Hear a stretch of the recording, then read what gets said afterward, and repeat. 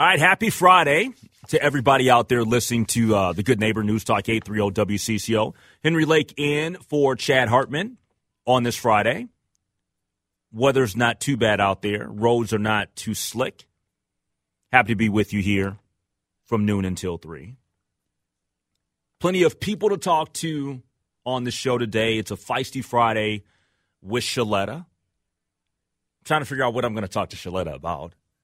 I'm sure there's plenty of things that we can talk to Shaletta about. Shaletta knows all. I don't think there will be any worry about that. All right. I think once she gets on, the topics just kind of generate themselves. That's true. That's true. You can just, she's somebody that you can just throw anything out there and she is going to run with it. Yes, she will. And she will have some passionate opinions about whatever the topic is. We'll definitely talk to Jace Frederick from the St. Paul Pioneer Press about the Minnesota Timberwolves in the second hour, as well as talk a little bit later with Matthew Collar, regular guest here on the Chad Hartman Show, as he also was a guest of mine on the Lake Show. We'll talk some Minnesota Vikings football with him a little bit later in the show as well.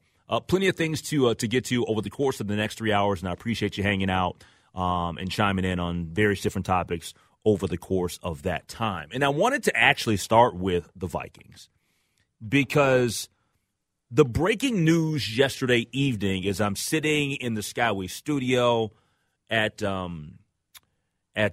Target Center, hopping on the air to broadcast leading up to Timberwolves basketball with them facing the Toronto Raptors last night.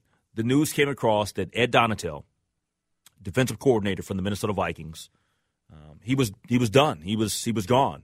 That Kevin O'Connell and the Minnesota Vikings were moving on. And I looked at that and I have a bunch of different opinions about the move in itself. Okay, because I think that for the last, I don't know how many weeks, I think that most Vikings fans, most football fans said, it's a done deal. Like the writing's on the wall. Move on already. And I get that. I understand it because nobody can look at what transpired and what took place and be happy with how that defense played. Okay?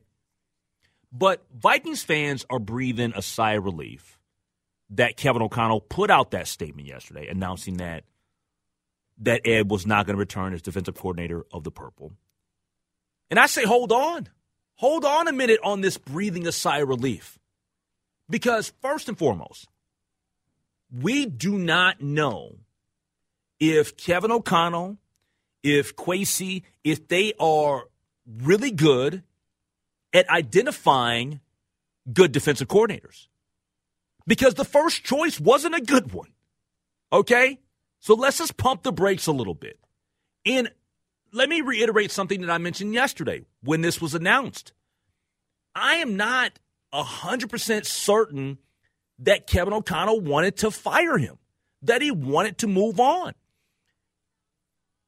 This move was one that most people anticipated.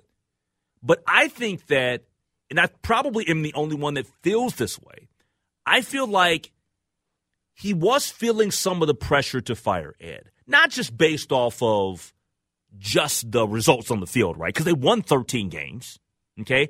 Great accomplishment. They won the division, but the defense wasn't, one of the strongest units with the Minnesota Vikings this year. We all understand that. Yeah, they were very much a bend but don't break on most Sundays type of defense. But with that being said, whenever he talked during the course of the season, and later in this season when they had press conferences, and I'm hearing questions being asked by Matthew Collar and other media members, he wasn't ever definitive or even coming across as confident that he was going to let go of Ed Donatel, that he was going to get him fired, or that he was going to fire him. Now, I'm not saying that Ed Donatel did anything to garner getting a second season, okay? But when you start feeling the pressure from the fan base and everybody's talking, right, I think that he knew that I can't bring him back. Like, my hand's forced. Yeah, we won 13 games. Yeah, we got to the postseason. Yeah, we won the division. But he knew, Kevin O'Connell knew that there was a portion of the Vikings fan base that would lose confidence in him, even after all of that, winning the division and 13 games. They would lose confidence in him immediately if he didn't fire Ed Donatell. They were going to feel a certain way here in the offseason and be like, well, okay, we're going to get this guy or that guy, but Donatell's still there. He's running a scheme that we don't even think works. So I think that he knew that, well, maybe I do like Ed, and maybe I should give him one more year. Actually, I can't. That's what I think. That's what I believe. And I could be wrong. I think you're wrong.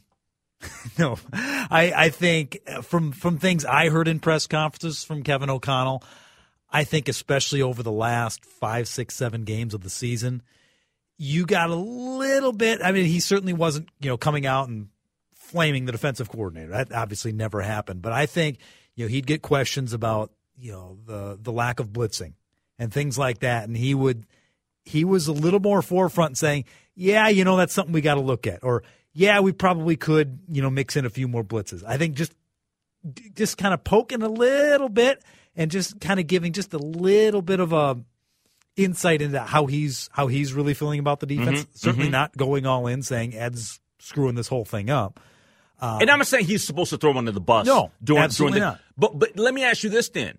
If he felt as strong as you believe that he felt, because he might have felt a certain way. I'm saying that he didn't feel strongly, and I don't think that he was ever confident about it. Why did he say at the beginning of this week, well, we're evaluating things? I think because they didn't want to talk about it during the press conference. Exactly. That's 100%. And I'm like this. Be more frontal. Yes. Be open. That's what your fans crave. And when you are a head coach in big time college athletics and in professional sports, you make the calls how you see fit. Whether I like it or not, whether the fan base likes it or not, you make the call. Because you know what? You might only get one shot. Mm-hmm. You might only get one shot. So make the most, because you do not want to be 2 or 3 years removed from a job or down the line in a job, and you're like, you know what, man, I screwed this up.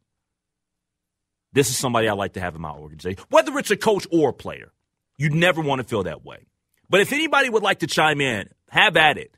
We can take your phone call or your text message on the Cities One Plumbing Talk and Text line. That phone number is 651-461-9226. Hey, I'm one of those individuals right now. I'm trying to figure out, where do they turn now? Who's next? Who are some of the names that we'll be talking about and discussing and hearing about interviewing as the next defensive coordinator for the Minnesota Vikings? Henry Lake in for Chad Hartman here on CCO. All right, Chad Hartman with the day off. Henry Lake in for Chad. Dave Harrigan hanging out, producing. He's always producing. Can't stop. Can't stop, won't stop. That's right. If you'd like to chime in on the Vikings conversation, 651-461-9226. Because I'll be the first to say I have no idea where the heck they would like to go for defensive. I don't even know where I would like to go. I'm there, and this. We always have opinions about like who you want as a new coach, who you want for a new. I have no, because I don't know. What does KOC want to do defensively moving forward? Like, everybody wants to have a good defense, but in terms of like scheme, is there a specific, like, does he want to do something different? Because what we were doing this year, that didn't work. No, it did not. So do you want to do the whole, getting back to a traditional 4-3, or I don't know, man. It's going to be interesting to see how things kind of proceed here. And you would think that you want to get a new person tied up and into the mix here. You would think in the next couple weeks. Yeah, you'd want to do it quick. You'd want to do it quick. And are you? I mean, because I don't know. Like, would you be grabbing a defensive coordinator that's still playing in the season, like in the postseason? Because how would that work for somebody that's a defensive coordinator right now already with another team? Like, why would they move? Yeah. If they're that successful to this point already, you would think that the person's probably out there somewhere already. You would think. You would think, yeah. It's hard because obviously the switch to the 3-4 didn't work this year. No. Whether that was the fault or it was a scheme issue. Personally, I think the problem is going to be finding a defensive coordinator, that you like, that you trust with their system, but then building the roster to fit that system. Because that was, to me, the bigger problem than Ed Donatel this year. It was still, we talked about it Monday with Chad, the defensive draft picks that have been made by the Vikings since 2016. Abysmal. Yes. Absolutely abysmal. And the fact that you're still, as Vikings fans, looking at guys like Harrison Smith, Eric Kendricks, Danielle Hunter, quite frankly, all past their prime, to be the stalwarts, to be the studs on the defense, that's a problem because they're not anymore. Well, I guess I'm glad you brought that up because the best thing about this season for the Vikings were the guys that have been around. Okay? Justin Jefferson, Kirk Cousins, Dalvin Cook, defensively, Peterson's a vet. Could you say that one of the – I don't want to even make excuses for Ed, but I'm just throwing it out there. Could you say that one of the excuses could be, well, look, some of the young guys that we expected to see the field didn't see the field in Andrew Booth Jr. Or Lewis Cine because of injuries. Now, to me, that's not an excuse. And to me, that's something that I think that Kwesi's already under the microscope because of having a bad draft last year. Let's just call it for what it is. Yep. That draft was not good. No, it has not worked out. It has not worked out. And I get it. I'm not going to throw shade on Cine, the Cine pick yet. And this the only reason why is because of the horrific injury that he had. Okay? That's the only reason why. Now, he wasn't playing up until that injury. Like, he wasn't seeing the field. And when you draft somebody in the first round, you expect them to play. Yes. Booth Jr., we were being told from day one that this guy, talent-wise, has it all there. He's going to be somebody that potentially could start in his rookie season. I was told the moment he was drafted, like literally that day, I got a text from an NFL. This person actually, they are not just an NFL individual, but they do a lot of different things with a lot of various different teams. And they said, look, I'm telling you right now, I was in a war room, and when I saw that pick come off, I almost kind of exploded because we had, and I won't get into the team, but there was a team that had do not draft him in the category of do not draft because of his medicals. And it was known that he had a few injuries at Clemson. Sure. But when I got there, he was like, this guy's medicals, not good. I don't think he's going to hold up. He didn't get through his rookie year. So Kwesi's got to answer for that now. Now I'm not sitting here saying that I hope that the kid doesn't come back. I want him to be productive. I hope that he's the next Deion Sanders. But the way it's trending, it ain't looking good. Those are things that concern me is that when, and I just happen to be lucky enough that I know insiders like that, right? Where they hit me back with a text like, this ain't good. This guy, his injuries, I've seen the medicals, it ain't good. And then it plays out that way. Because when you get a comment like that or you hear something like that or somebody tells you that, you know what you do? You hope and pray for the best. You hope that, you know what, it's all in the past, that it'll all work out, and you wish nothing but the best. But when it comes to fruition and it ain't good, so soon. That's the part that gets, unfortunately, really, really frustrating. So we'll see. But the draft, I'm telling you right now, the moment that draft class didn't do anything this year, Kwesi goes back on the clock. Now, did he make some good moves in free agency? I thought that Hicks was good. I thought that Smith was good. Okay? Now you got to figure out what the heck you're going to do because from a salary cap perspective and some of the vets, the aging vets that you got that probably or likely not going to be back next year, you got to work your magic. No, you have to work a lot of magic. I mean, they are stuck right now. And when you have a 13-4 record in year one, You think the fan base is looking for you to regress? Oh, no.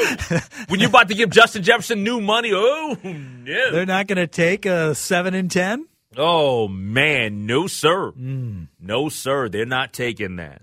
All right, coming up next, I want to get into a topic about something that I enjoy eating. I think that we all enjoy eggs. The price of eggs has been in the news because the price has gone up dramatically, like everything has. But why more so eggs in terms of how we just, want to go out and hit the restaurants and get the breakfasts and the baked goods? It's a really, really interesting article that I saw in the Star Tribune that kind of dives into that. We'll discuss it next year. Henry Lake in for Chad Hartman.